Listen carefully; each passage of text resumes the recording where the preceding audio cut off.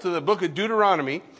And we're going to begin the third of four of Moses' addresses to the children of Israel right before they enter into the promised land. Deuteronomy chapter 27 begins an address that's known as the blessings and the cursings. It kind of lays out for the nation of Israel what many people call the Palestinian covenant, which is a covenant in regard to their place in the land. The Abrahamic covenant back in the book of Genesis promised the children of Israel the land, period. Who owns the land? The UN tries to decide who that is, but we know the Scripture declares God owns the land. It's His land. He is the landlord. He leased it out to the Canaanites for 400 years. The Canaanites abused it, worshipped other gods, never repented, never changed their ways. So the Lord sent the nation of Israel in to take the land. In essence, He evicted those who were there and gave it to the children of Israel. Now, while the land is in an unconditional covenant, that means that Israel will receive that land. There was if you will, a tenant's agreement that says, if you do this, then I'll do that. And in Deuteronomy chapter 27, that's where Moses lays that out for the children of Israel. And we're going to see them agreeing to the covenant. We saw them back in Exodus. You remember when the law was given back in Exodus at Mount Sinai? The children of Israel's response was a good response. They said, we will do all that you have commanded us. Their desire was to obey. Now, Jesus had something to say about that in the Garden of Gethsemane. Remember the Garden of Gethsemane? And the disciples, Jesus kept saying, come on, pray. Can't you pray with me for 1 hour? He lays out for them, hey, that the spirit is willing, but flesh is weak.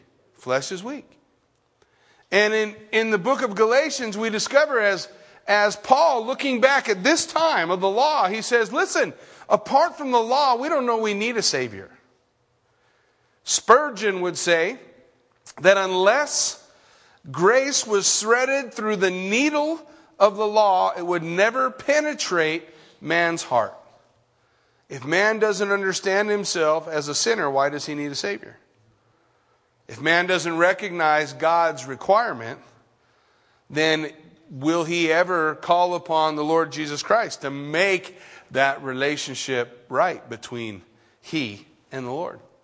So when we look at this, as we see the law laid out here for the nation of Israel, may we have eyes to understand that God's doing a big work. He's doing a neat thing. And prophetically, He's going to speak to us tonight through the words of Moses as we see the blessings and the cursings in Deuteronomy chapter 27. Verse 1 begins, Now Moses, with the elders of Israel, commanded the people, saying, Keep all the commandments which I command you today.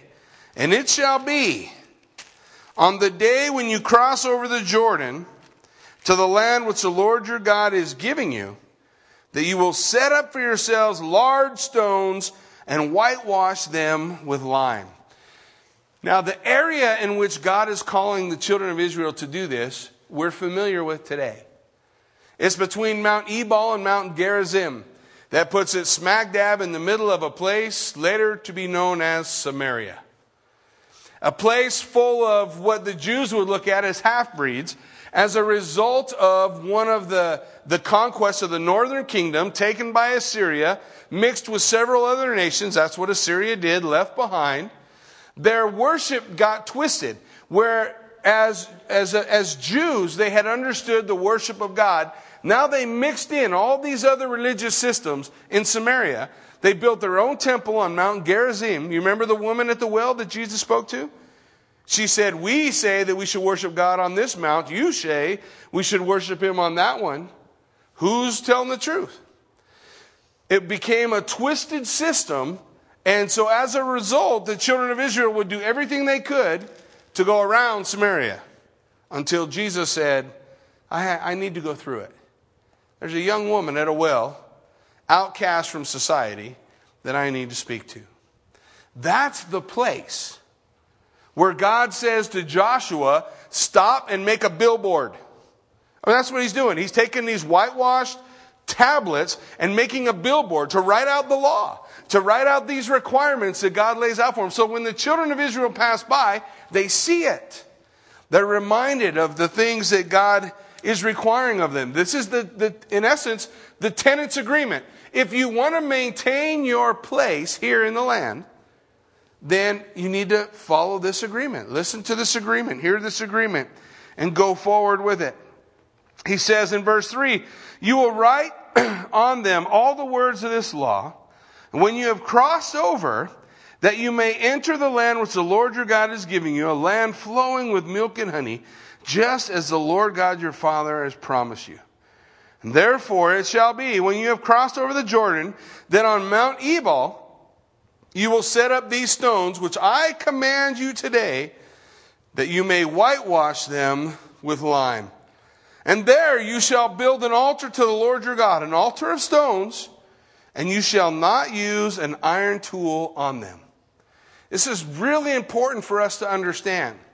God never wanted the people's attention on the altar. He wanted their attention on the sacrifice.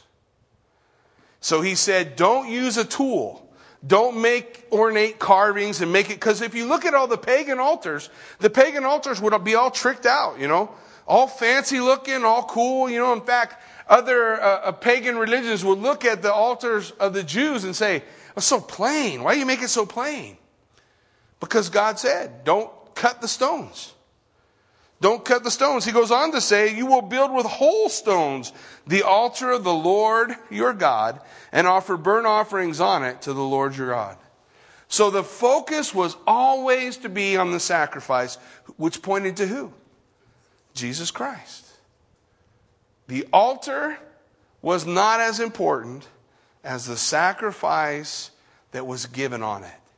And so here, the same thing. He says, when you get there, make this billboard. You're going to write out the law on this billboard. Make an altar, but don't make it fancy. Keep it plain, earth and stones, nothing spectacular. The sacrifice needs to be the focus. And there you're going to offer your burnt offerings. What was a burnt offering a picture of? Total consecration or commitment to God.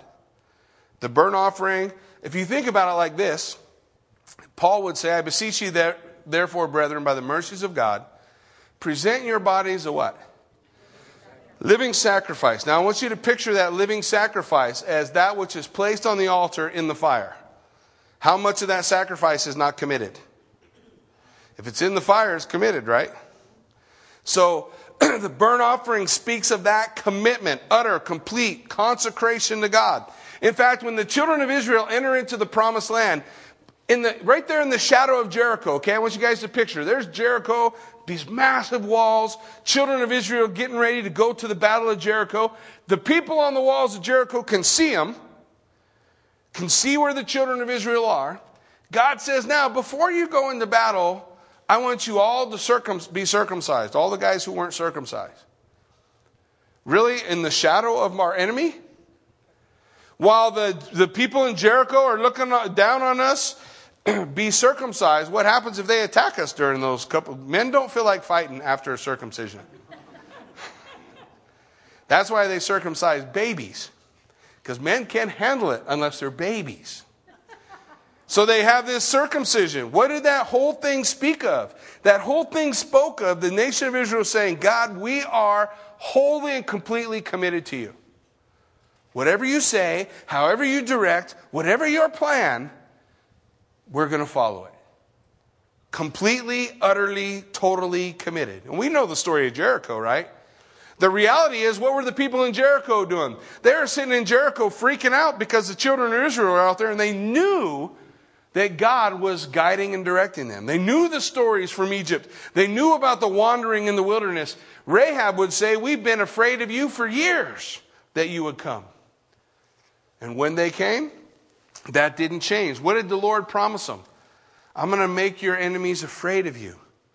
I'm going to scatter them. I'm going to give you the victory. Did it matter what the children of Israel did?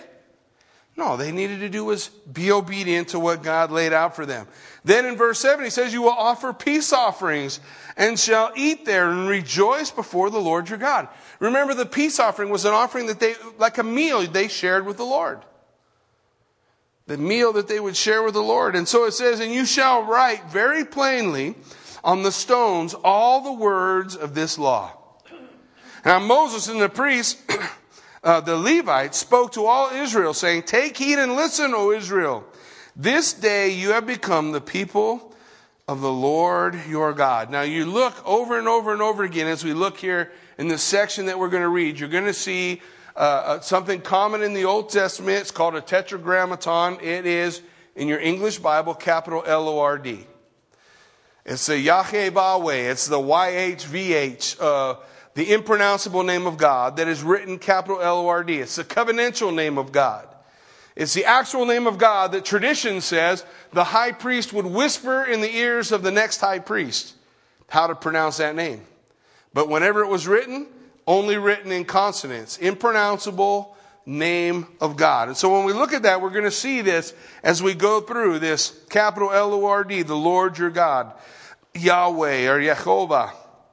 Therefore, you shall obey the voice of the Lord your God and observe his commandments and his statutes, which I command you today. And Moses commanded the people on the same day, saying, these shall stand on Mount Gerizim to bless the people. When you have crossed over the Jordan, Simeon, Levi, Judah, Issachar, Joseph, and Benjamin. And these shall stand on Mount Ebal to curse Reuben, Gad, Asher, Zebulun, Dan, and Naphtali. So Mount Gerizim would be to the south, Mount Ebal to the north. Mount Gerizim would be the hill of blessing. Mount Ebal would be the hill of cursing. And they would go through this ritual when they went into the land where they would divide their nation. And basically all the ones on the Mount of Blessing, Mount Gerizim, were the sons of Rachel and Leah. And on the other side were the sons of the handmaidens. Now there is two sons of Leah on that side. One is Reuben, who had lost his birthright, remember, because he slept with his father's wife or concubine. So when we look at that, that's what we'll see, the division between the two. And the Levites will speak with a loud voice and say to all the men of Israel. So here you got in front of this hill, and roughly there's about 500 meters between. So you've got all the guys on this hill and all the guys on this hill and the Levites standing in the middle. What it created, what there is between those mountains, is a natural amphitheater. If you ever have an opportunity to go into a natural amphitheater, it is a trip. I had a chance down in Beth Shean in Israel to go into a Roman-built, a handmade amphitheater. And as you go into this amphitheater, as you sit in there, someone can go down on the bottom. Now, they're a long ways away from you.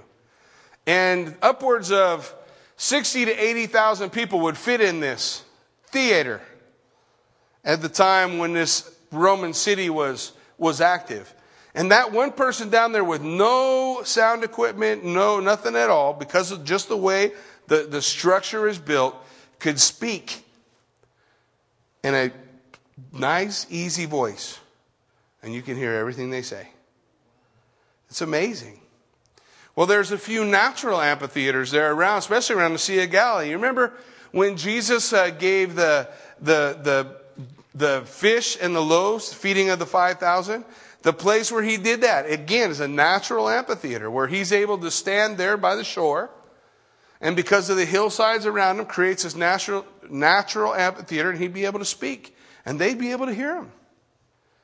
Every word that he said. It's amazing when you have opportunity to see this. So here, you have this great horde of people, but because of the way that the terrain is structured, we have an amphitheater where the Levites will be able to speak to them and they'll be able to hear. And this is what they're going to say. The Levites will speak with a loud voice and say to all the men of Israel, here we go. We're going to go through some of the curses. Cursed is the one who makes a carved or molded image, an abomination to the Lord, the work of the hands of the craftsman, and sets it up in secret. And then all the people will answer and say, that was weak. I'm sure that they would make them say it again if it was that. Amen. Amen. Huh? Yeah, that's true. So as we take a look The first curse deals with the first 2 commandments. Okay? When we look at these cursings, God's saying, in essence, the Lord is saying, this will be my judgment if you do this. And when the children of Israel say amen, they're agreeing to that consequence. Okay? So when God says, hey, cursed will be the man that sets up worship of false idols, creating these false idols, which we know in the history of Israel they did. It was one of the struggles that they had all the way through the Babylonian captivity. So when we look at it, God's saying, cursed will be the people that this occurs with, and they're saying, I agree. I agree. We agree to these stipulations in regard to our position in the land. All right, he goes on. Cursed is the one who treats his father or mother with contempt. And all the people will say, amen. Hey, that's a lot better. It's like you're all studied up now.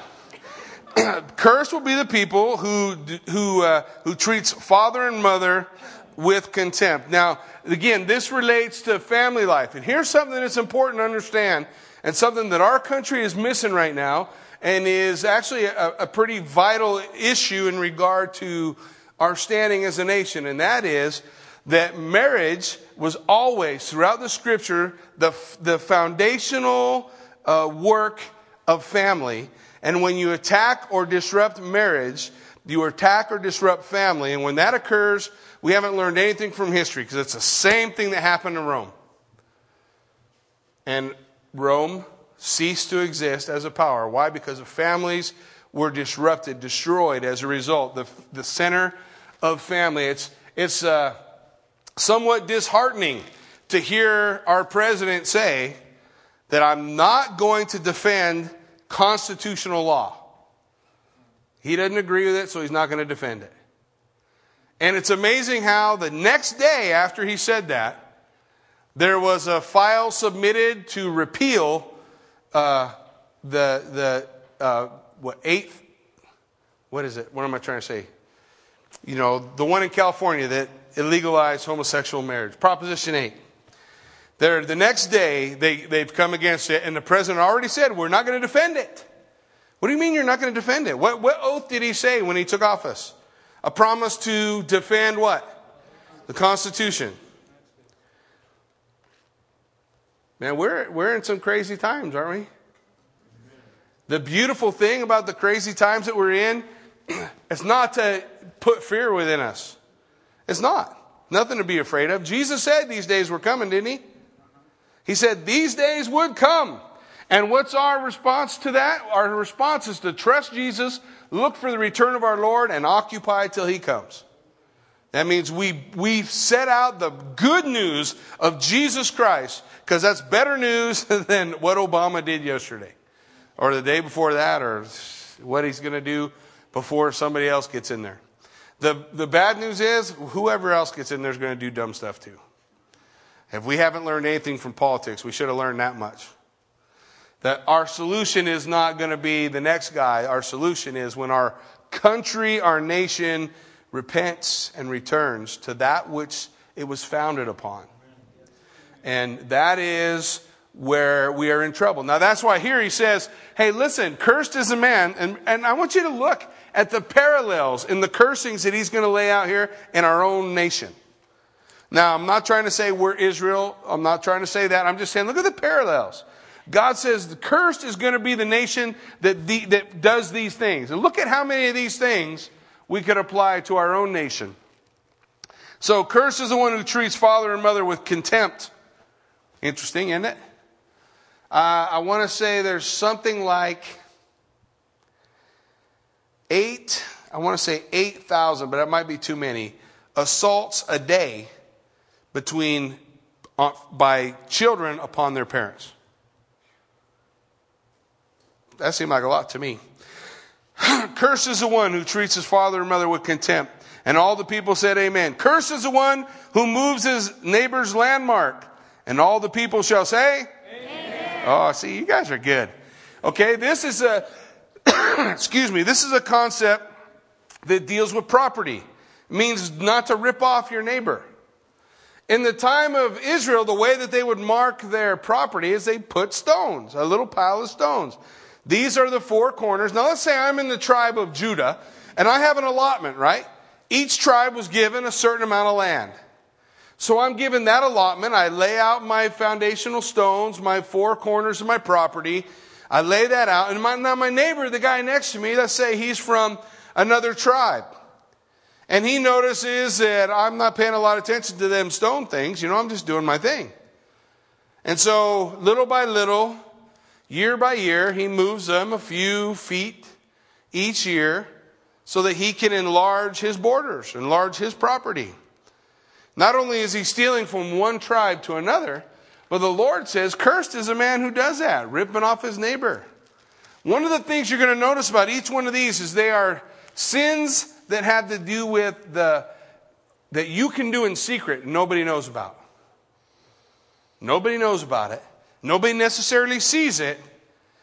But nonetheless, you're ripping off your neighbor. And the Lord says, cursed is the people who do this. Verse 18. Cursed is the one who makes the blind to wander off the road. And all the people shall say, Amen. So God cares about the treatment of disabled. Apparently that is something that Idaho's not aware of. Seeing as how we just dropped all funding for special needs kids in public education. So the Lord says, hey, I care about how you treat what you do with a handicap. Don't push a blind man in a ditch. Who would do such a thing? Joe. Joe would do that. In case you were wondering, Joe would do that. One day, coming home from school, he beat up a blind girl in the bus. There's no pride in beating up a blind person. Yeah. Took us a while to get over that one. So he was cursed all over his backside. Cursed is the one who perverts the justice due the stranger, the fatherless, and the widow. And all the people will say, Amen. Okay, so God cares about justice not just for me, but for the alien, the fatherless, the widow. Okay, that means he cares about justice for those who are within your country that aren't part of your country. Okay, he wants them to receive the same justice. That means if they're wronged, they deserve the same justice as anybody else. And the fatherless and the widow. And people all throughout history didn't care about them. There was nobody to plead the cause. God says, I plead their cause. It matters to me. It matters to the Lord. So he cares about justice and kindness being given to them regardless of their station in life. Verse 20. Cursed is the one who lies with his father's wife because he has uncovered his father's bed. And all the people shall say, Amen. Amen. Okay, now these next 6 are going to deal with sexual purity. The first one, they're going to get a little weird as we go through, as we take a look at them all. That first one is why Reuben lost his birthright. Because he lay with his father's wife. He lay with his father's concubine. You understand, when the Bible calls a woman a concubine, it's a wife without rights. They're still married, but she doesn't have any right to inheritance. So, and there's no dowry and none of that. Usually a concubine was a slave or a handmaiden. In the case of Jacob, remember Jacob, Rachel, Leah, and Gilda and Hilda or something like that.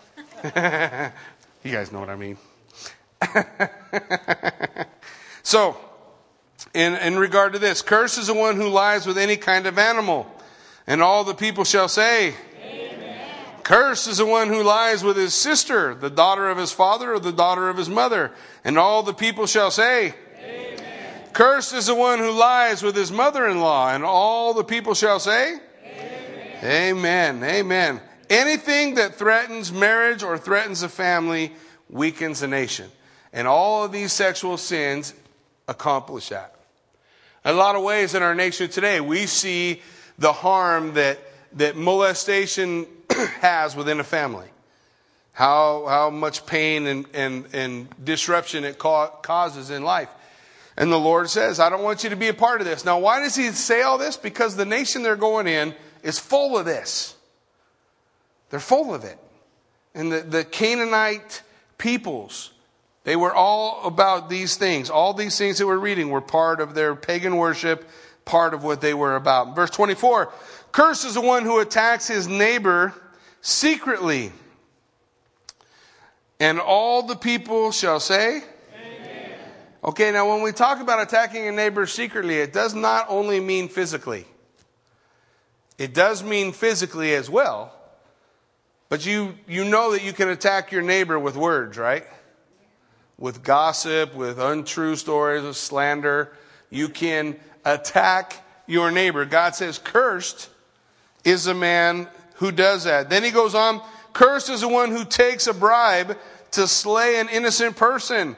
And all the people shall say, Amen. And then just in case any of those didn't apply, cursed is the one who does not confirm all the words of this law by observing them. And all the people shall say, Amen. Amen. While you're holding on to that place, turn with me to Galatians chapter 3, just by way of reminder. You may remember Paul is going to refer to this as he's talking about our relationship with the law. Galatians chapter 3, verse 10 says, for as many as are of the works of the law are under the curse. For it is written, cursed is everyone who does not continue in all things which are written in the book of the law to do them. That's what we just looked at. So we fall under a curse. Why is that important? It's important to recognize that by the law, no one is saved. What's he saying in the next verse? But that no one is justified by the law in the sight of God is evident. For the just shall live by faith. That we're not saved by the keeping of the law. We are saved by placing our trust in Jesus Christ. When we place our trust, our weight into Jesus Christ, we have His righteousness upon Him. I heard an interesting story. Maybe some of you are aware of it. In the Chinese alphabet or their writing, the word redeemer, the symbol for redeemer, is interesting. In Chinese, it is the same as the symbol for man, and then over top of man is a symbol for a lamb. That the lamb is over man. That is righteousness. That is what it means to be righteous, to have the lamb over man. And that's exactly what Paul's alluding to. For us to be right with God, we're not able to keep... The law shows me that I didn't make it. The law shows me I need a Savior. So I have the Lamb over me, Jesus Christ. Put my faith and trust in Him. That is where righteousness comes from. The purpose here in Deuteronomy is to say we're under the curse.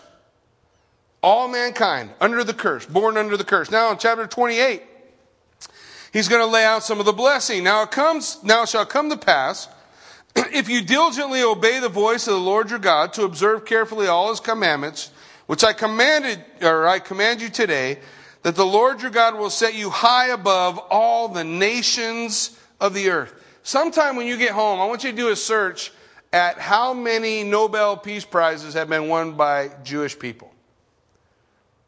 Just do a little search. Based on nations, what nations have won more Nobel Peace Prize, science prizes, any of those type of things? You're going to see that it's unbelievable how many have been won by those who are Israelites or of Jewish descent. So as we look, God says, listen, if you do all these things, I'm going to raise you high above all other nations. And all these blessings will come upon you and overtake you because you obey the voice of the Lord your God. Blessed shall you be in the city. Blessed shall you be in the country. Blessed shall be the fruit of your body, the produce of your ground, the increase of your herds, the increase of your cattle, the offspring of your flock. Blessed shall be your basket and your kneading bowl. Blessed shall you be when you come in, and blessed shall you be when you go out. The Lord will cause your enemies to rise against you, to be defeated before your face. They will come out against you one way and flee before you 7 ways. The Lord will command the blessing on you in your storehouses and in all to which you set your hand. And he will bless you in the land which the Lord your God is giving you. The Lord will establish you as a holy people to himself, just as he has sworn to you, if you keep the commandments of the Lord your God and walk in his ways. Then all peoples of the earth will see that you are called by the name of the Lord, and they shall be afraid of you. And the Lord will grant you plenty of goods, in the fruit of your body, and the increase of your livestock, in the produce of your ground, in the land of which the Lord swore to your fathers to give you. The Lord will open to you his good treasure, the heavens, to give the rain in your land in its season, and to bless all the work of your hand. You shall lend to many nations, but you will not borrow. And the Lord will make you the head and not the tail. You shall be above only and not be beneath, if you heed to the commandments of the Lord your God, which I command you today, and are careful to observe them. So you shall not turn aside from any of the words which I command you this day, to the right or to the left, to go after other gods or to serve them. As he lays out these blessings, I'm reminded the similar promise that we receive in 1 Peter, that we're a holy nation. Just like the nation of Israel, the church, a holy nation. And rather than focusing on the 613 commandments of the law, as some would list them out, we would rather focus on what Jesus was asked. What was he asked? What is the greatest commandment? That you love the Lord your God with all your soul, heart, might, everything that you're about. That you love God with everything. This unfathomable idea, going after God with all that you are. And the second is like it, right? You love your neighbor as yourself. The fulfillment of all the law and the prophets are found in this: that you love the Lord your God. When we listed out the law here, isn't that the same thing he told the children of Israel? Love the Lord your God with all your heart, soul, mind, and strength. With everything that you are, love God. In fact, God said, cling to me. Hold to me. All the law and the prophets fulfilled in this concept, that we love God. That we love God. And one of the basic ways where we see the love of God faltering is when the children of Israel would go after idols. What is it? How did God describe that? When they would go after idols, God described it as adultery. He called the nation of Israel his wife, right? And when they would worship other gods, he said, you are going a-whoring. Giving yourself under every green tree, he lays out in the book of Jeremiah. That you're going out and giving yourself away to all these other religions, all these other gods. When we, who are called the bride of Christ, when we find ourselves in a place that we are not loving God that way, with everything that we are we guilty of less? Are we guilty of less than they are? If my primary focus is, my shiny Harley Davidson in the garage. If that's my focus, that's my primary goal, that's where the abundance of my time is spent. You want to know what your God is? Many people have said, look at your checkbook, follow the money. The money will tell you where your God is. Follow the trail of money to where it goes. Follow the examples, those things that rob us of our time with the Lord. Do you love the Lord your God with all your heart, soul, mind, and strength? Because the scripture says that if we would follow Jesus, we would keep his commandment, right? You'll keep my commandments. Same commandments we're talking about. Love the Lord your God with all your strength. Do we need help in that? Sure we do.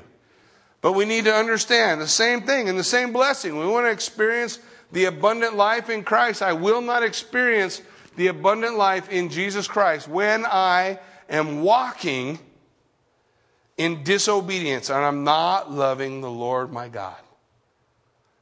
When I'm forgetting Him. Isn't that what they were guilty of? They forgot God. They forgot God. But don't worry, God gave them some signs. When you see this, you'll know you forgot me. And all you have to do is repent, and I'm right there. Right?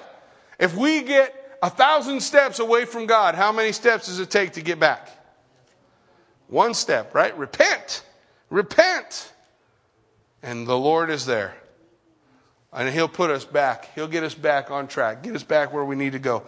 As we look in verse 15, it says, "But it will come to pass, if you do not obey the voice of the Lord your God, to observe carefully all His commandments and His statutes, which I command you today, that all these curses will come upon you and overtake you." And you're going to notice, when we look at the cursings and the blessings, 4 times as much space in these 2 chapters is devoted to cursings than to blessings.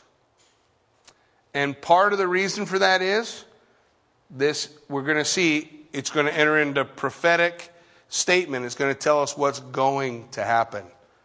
What's going to happen to the nation of Israel. Let's look. He says in verse 16, "Cursed you will be in the city, and cursed you will be in the country." Sounds familiar, right? It's a reverse of what we just read. "Cursed will be your basket and your kneading bowl. Cursed shall be the fruit of your body and the produce of your land and the increase of your cattle and the offspring of your flocks." Excuse me. "Cursed shall you be when you come in, and cursed shall you be when you go out. The Lord will send on you cursing, confusion, and rebuke in all you set your hand to do, until you are destroyed and until you perish quickly because of the wickedness of your doings in which you have forsaken me." And those words, perished and destroyed, they indicate a brokenness or a separation. More than God is saying you're going to be wiped out and cease to exist as a people, He is saying you're going to be removed from the land, from this place of blessing. You're going to be taken out. You're going to now be scattered among the nations. Okay, so this is what the Lord is laying out for us. The Lord will make the plague cling to you until He has consumed you from the land which you are going to possess. The Lord will strike you with consumption, with fever, with inflammation and severe burning fever, with the sword, with scorching, with mildew, and they will pursue you until you perish. And your heavens, which are over your head, will be bronze. That means no rain. And the land beneath you and the earth which is under you shall be iron. Means nothing's going to grow. It says you're going to enter into famine. If you look at the book of Ruth begins like this. There was famine in Bethlehem in those days. Bethlehem means house of bread. The house of bread had no food, no rain, no crops. And so this family, the family of Naomi, turned and went to Moab. Moab, the Bible says, is my wash pot. In essence, it's similar to saying Moab is my toilet. So the people who lived in the house of bread, when it stopped raining and there was famine, went to live in the toilet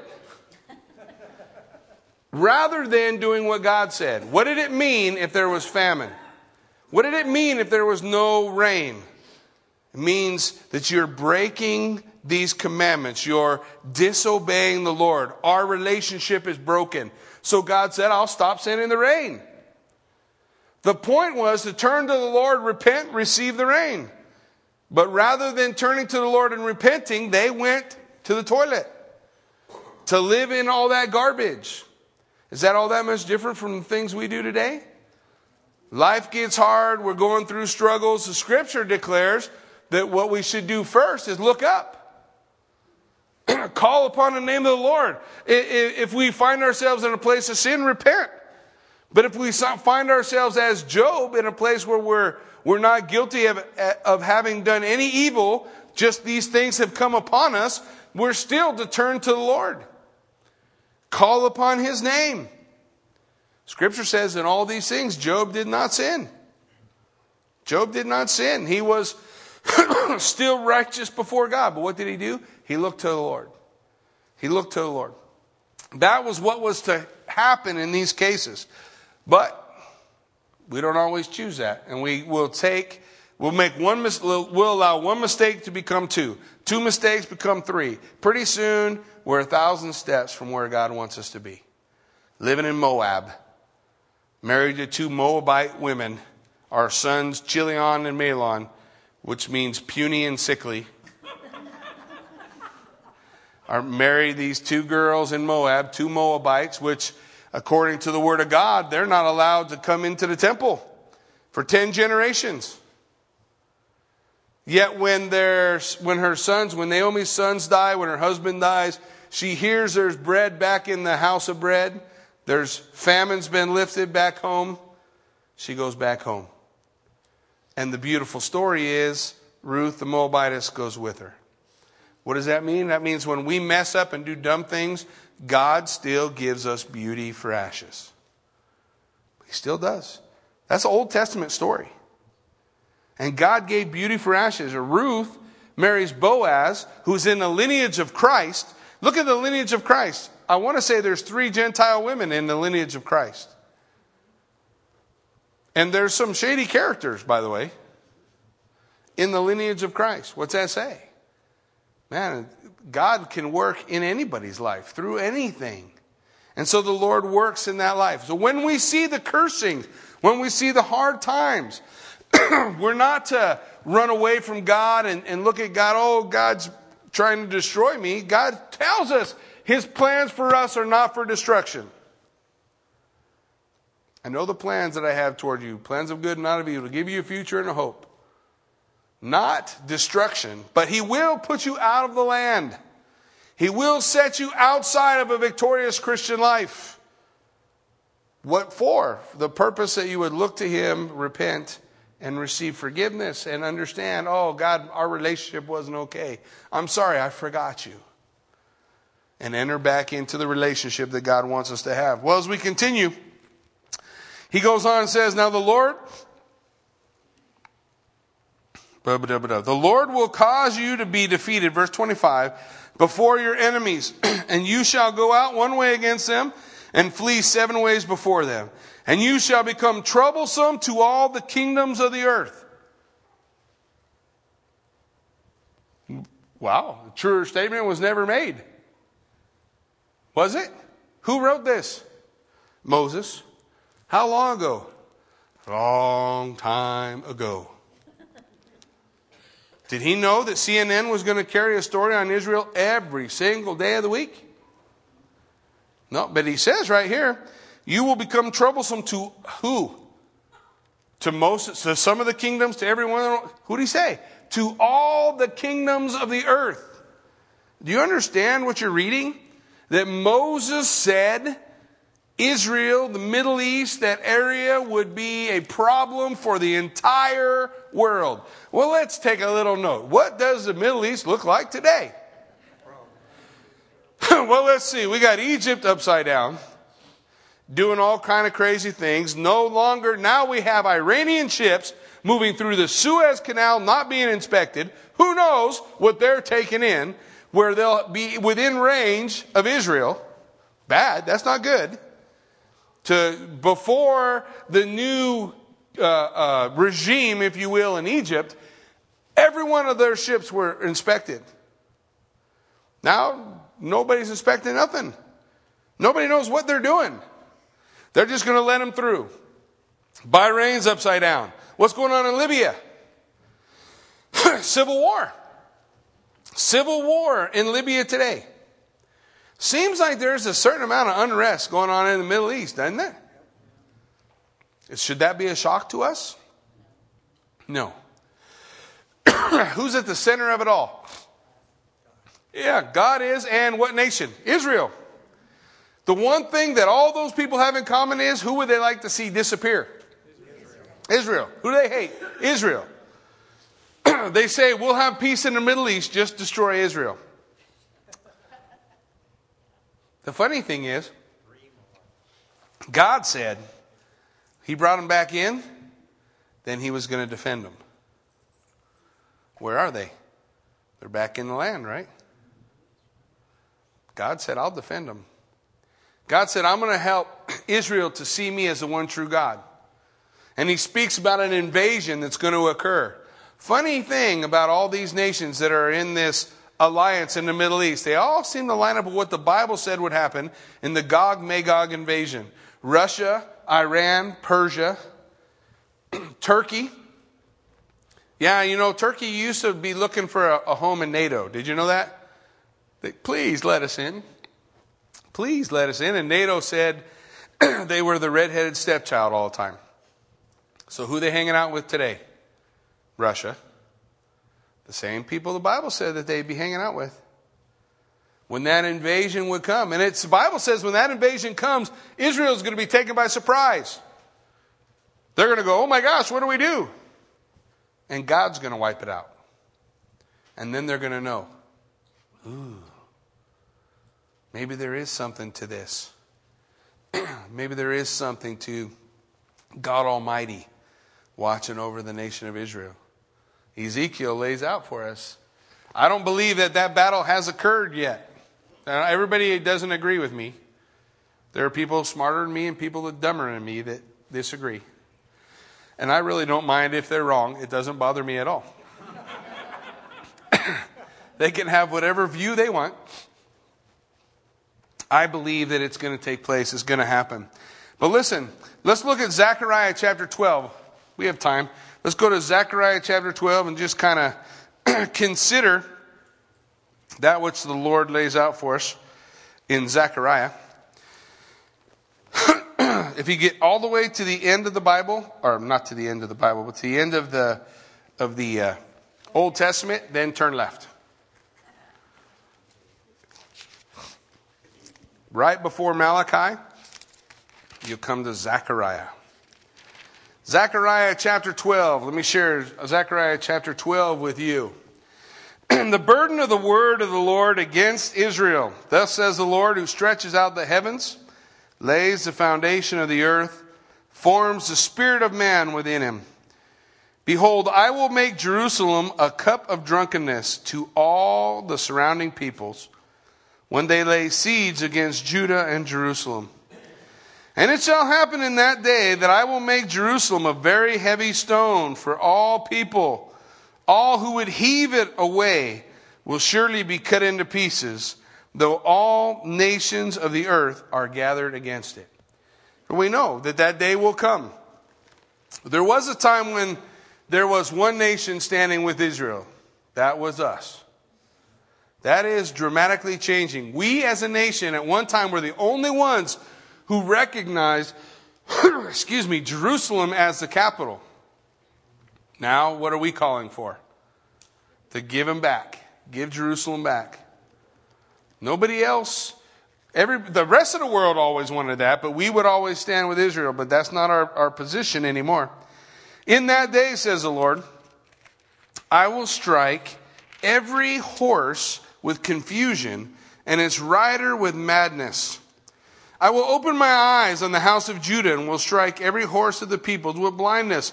And the governors of Judah will say in their heart, the inhabitants of Jerusalem are my strength in the Lord of hosts, their God. In that day, I will make the governors of Judah like a fire pan in a woodpile, and like a fiery torch in the sheaves, and they will devour all the surrounding peoples on the right hand and on the left. But Jerusalem shall be inhabited again in her own place, Jerusalem. The Lord will save the tents of Judah first, so that the glory of the house of David, the glory of the inhabitants of Jerusalem, shall not become greater than that of Judah. In the day, the Lord will defend the inhabitants of Jerusalem. The one who is feeble among them in that day will be like David, and the house of David will be like God, like the angel of the Lord before them.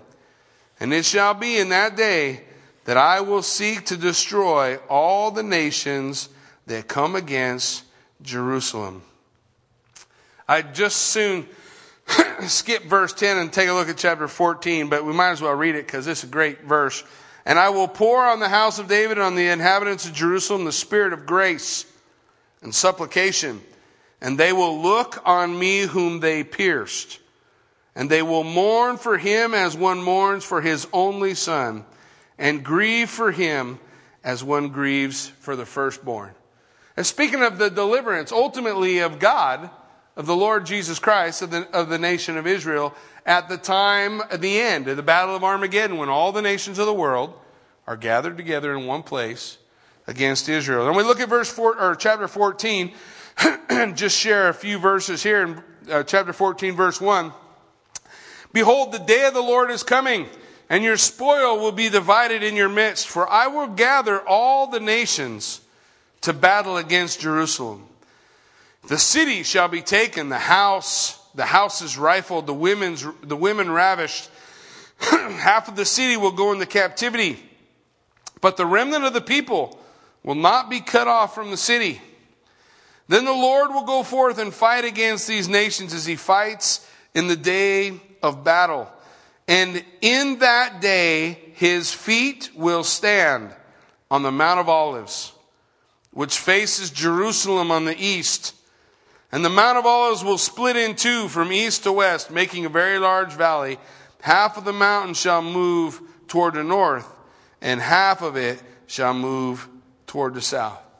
When the Lord God returns to defend Israel, once they come back into the land, God will defend them. We're coming to a time when we're looking toward these events. We're moving the world. The pieces are moving. The stage is set. Things are happening that have never been happening before, that are happening today. What is the point to all that? To put us in fear? To make us afraid? No. To tell us, get busy. Get busy. Jesus is coming soon. Be busy sharing the gospel. That's what matters, right? Hey, I can fill someone's belly. I can pay their rent. I can make sure they have electricity. But does that help them if they don't have a relationship with the Lord? If they don't know the Lord, so what? Their belly's full in hell? We're to be those who are sharing the good news, the truth, so that people can spend eternity with him. That's what we're supposed to be about. Not spending all our time being afraid, but looking for those opportunities. When a world is saying, what is going on? Can you believe how crazy the world is today? Yeah, I can. Jesus said this would happen. Take a look. You know, if you put your faith and trust in Jesus Christ, then no matter how bad things get here, that's as bad as it will ever be. For you are promised to spend eternity with him. We want to lay out the truth so that God's name is going to come to light. Scripture goes on in verse 26, the carcasses will be food for all the birds of the air, the beasts of the earth, and no one will frighten them away. And the Lord will strike you with the boils of Egypt and tumors and the scab, and you'll itch, an itch that cannot be healed. And the Lord will strike you with madness, blindness, and confusion of heart. And you will grope at noonday as a blind man gropes in darkness. You shall not prosper in your ways. You shall be only oppressed and plundered continually, and no one shall save you. Think about the history of Israel. Tell me one place that they went or that they were scattered where people said, we're happy to have you. There's a lot of minority groups on the planet that want to say they're the most persecuted. There's only one of which that's true. The Jew. Period. Why? Because the hatred of the Jew is demonic. It's demonic. Read Revelation chapter 12. When the devil couldn't destroy the plan of God, what did he turn his eyes toward? The people of God, those who gave birth to the Messiah. Who gave birth to the Messiah? The nation of Israel. What do we see happening with the nation of Israel? Because of their disobedience, they're dispersed and hated everywhere they go. But somehow they're never assimilated. Isn't that weird to you? That they're just never become, you and I mean, some of us know where we come from. I'm a mutt. I don't know where I come from. I got, who knows all the blood I got in me? I don't know. Nor do I care. But the Jew always stayed distinct, separate. It's interesting. It's interesting to be called back home to the nation of Israel. Well, the scripture goes on. You will betroth the wife, but another man will lie with her. You shall build a house, but you shall not dwell in it. You shall plant a vineyard, but shall not gather its grapes. Your ox will be slaughtered before your eyes, but you shall not eat of it. Your donkey will be violently taken away from before you, and shall not be restored to you. Your sheep shall be given to your enemies, and you shall have no one to rescue them. Think about their history. Your sons, your daughters shall be given to another people, and your eyes will look and fail with longing for them all day long, and there shall be no strength in your hand. Now, I'm not trying to say that this is speaking of events in the future, but when I read that, I can't help but see the cattle cars full of Jewish women going one way, men going another way, and kids going a third way, and you're never going to see them again. Ever. Moses, before they entered into the promised land, is writing about it. He's talking about the things that they're going to go through. It says in verse 33, and a nation whom you have not known shall eat the fruit of your land and the produce of your labor, and you shall be only oppressed and crushed continually. So you shall be driven mad because of the sight which your eyes have seen. That reminds me of Zedekiah.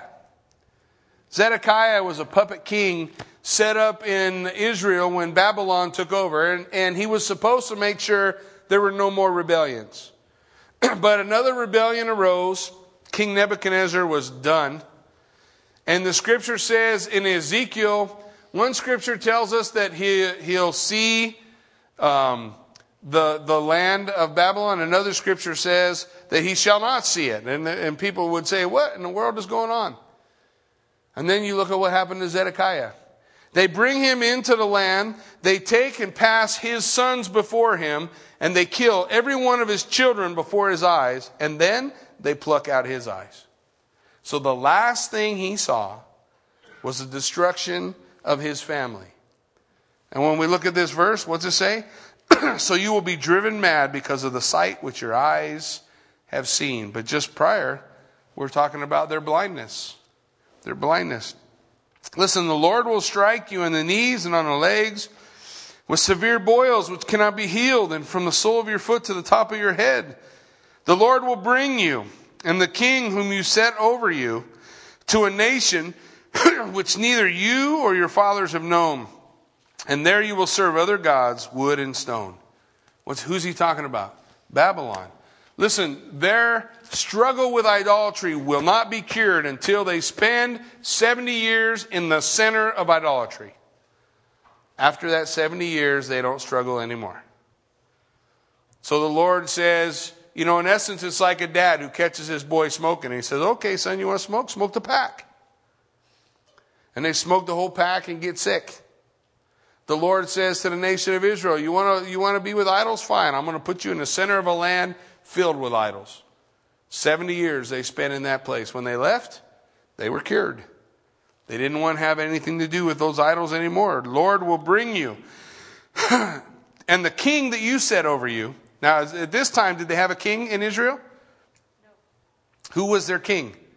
God was their king, right? And he spoke through the priests or the judges. But God knew that one day they're going to call out for a king. He goes on and says, and you shall become an astonishment, a proverb, a byword among all the nations which the Lord will drive you. What happened? That's what they became. An astonishment. And you shall carry much seed out of the field, but gather little in, for the locust will consume it. You will plant vineyards and tend them, but you shall neither drink of the wine nor gather the grapes, for the worms will eat them. You shall have olive trees throughout all your territory.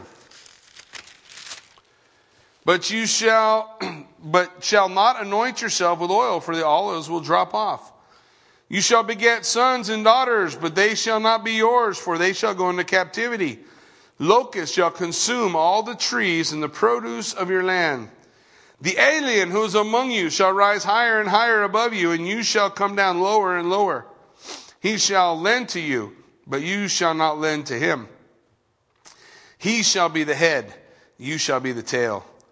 Moreover, all these curses shall come upon you and pursue and overtake you, until you are destroyed, because you did not obey the voice of the Lord your God to keep his commandments and the statutes which he commanded you. And they shall be upon you for a sign and a wonder, and on your descendants forever, because you did not serve the Lord your God with joy and gladness of heart, for the abundance of everything. Therefore you shall serve the enemies of the Lord. The Lord will send against you in hunger and thirst and nakedness and in need of everything. And he will put a yoke of iron on your neck until he has destroyed you. Now, at verse 48, everything changes. Because in verse 49, it doesn't say, if you do this, this will happen anymore. In verse 49, it says, and the Lord will. And from verse 49 on, we're going to look at the prophetic things that exactly describes what the nation of Israel goes through thousands of years after Moses. How did Moses know? God says, I'm going to tell you history in advance so that you will know I am the Lord your God. He lays out for them blessing and cursing. He lays out before them life and death. And God says the same thing he says to us. Choose life. But man is bent on destruction. Is there any doubt to that? We are bent on destruction. I never had to teach my children to lie. I have to teach them to tell the truth. I never have to teach my children to do wrong. They pick it up real easy. I have to teach them to do right. We are born in sin. Completely and utterly born in sin. But God, who is rich in his mercy toward us and the love with which he has loved us, he'll make us alive in Christ Jesus. In Christ Jesus, he makes a new creation. He changes our stars. He changes the direction our lives are going in. But only in Christ Jesus. Apart from him, that future that they go through is not all that different from ours. Apart from Christ Jesus. Doing that amazing work of changing lives. Changing everything about. I love that Jesus does that. And when I look at this, I'm reminded, as Paul pointed to this, as Jesus quoted from it. We look at it and we say, wow, by the law, no flesh shall be justified. Only what? Cursed. Cursed. But then what did the scripture say? Cursed is everyone who does what? Hangs on the tree. And then the scripture declares to us in Galatians that he took the written requirements that were against us, the law, and he removed them out of the way. How did he do it? The Bible says he nailed them to the cross. That he who knew no sin became sin for us so that we might become the righteousness of God. Jesus took it all out of the way. Jesus paid it all. That's why all to him I owe. When I recognize that, my response is to love the Lord my God with all my heart, soul, mind, and strength. And if I forget that, I forget him. Amen? Why don't you stand with me? Let's pray.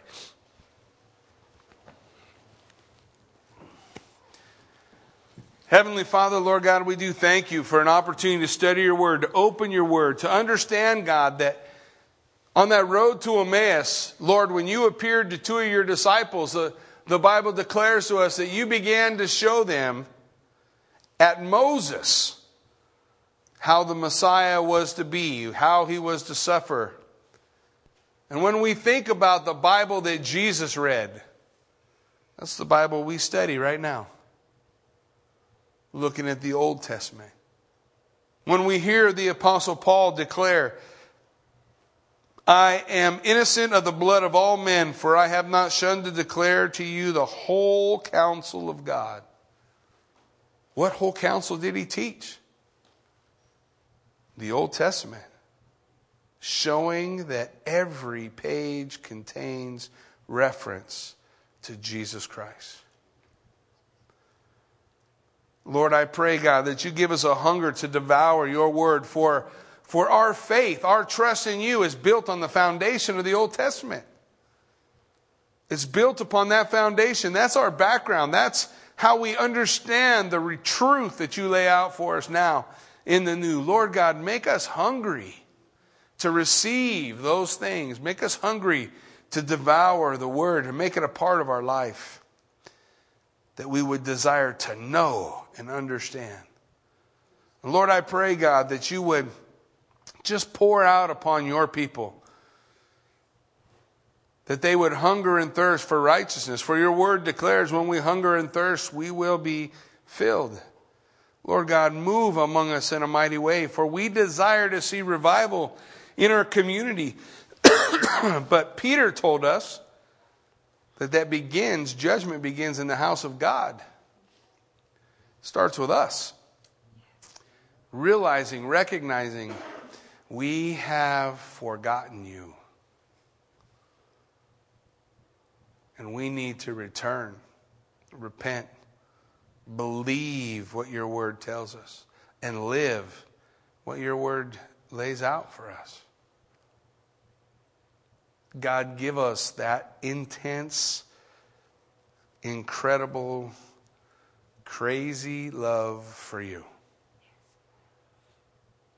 For that is what we desire. That we would walk as you walked.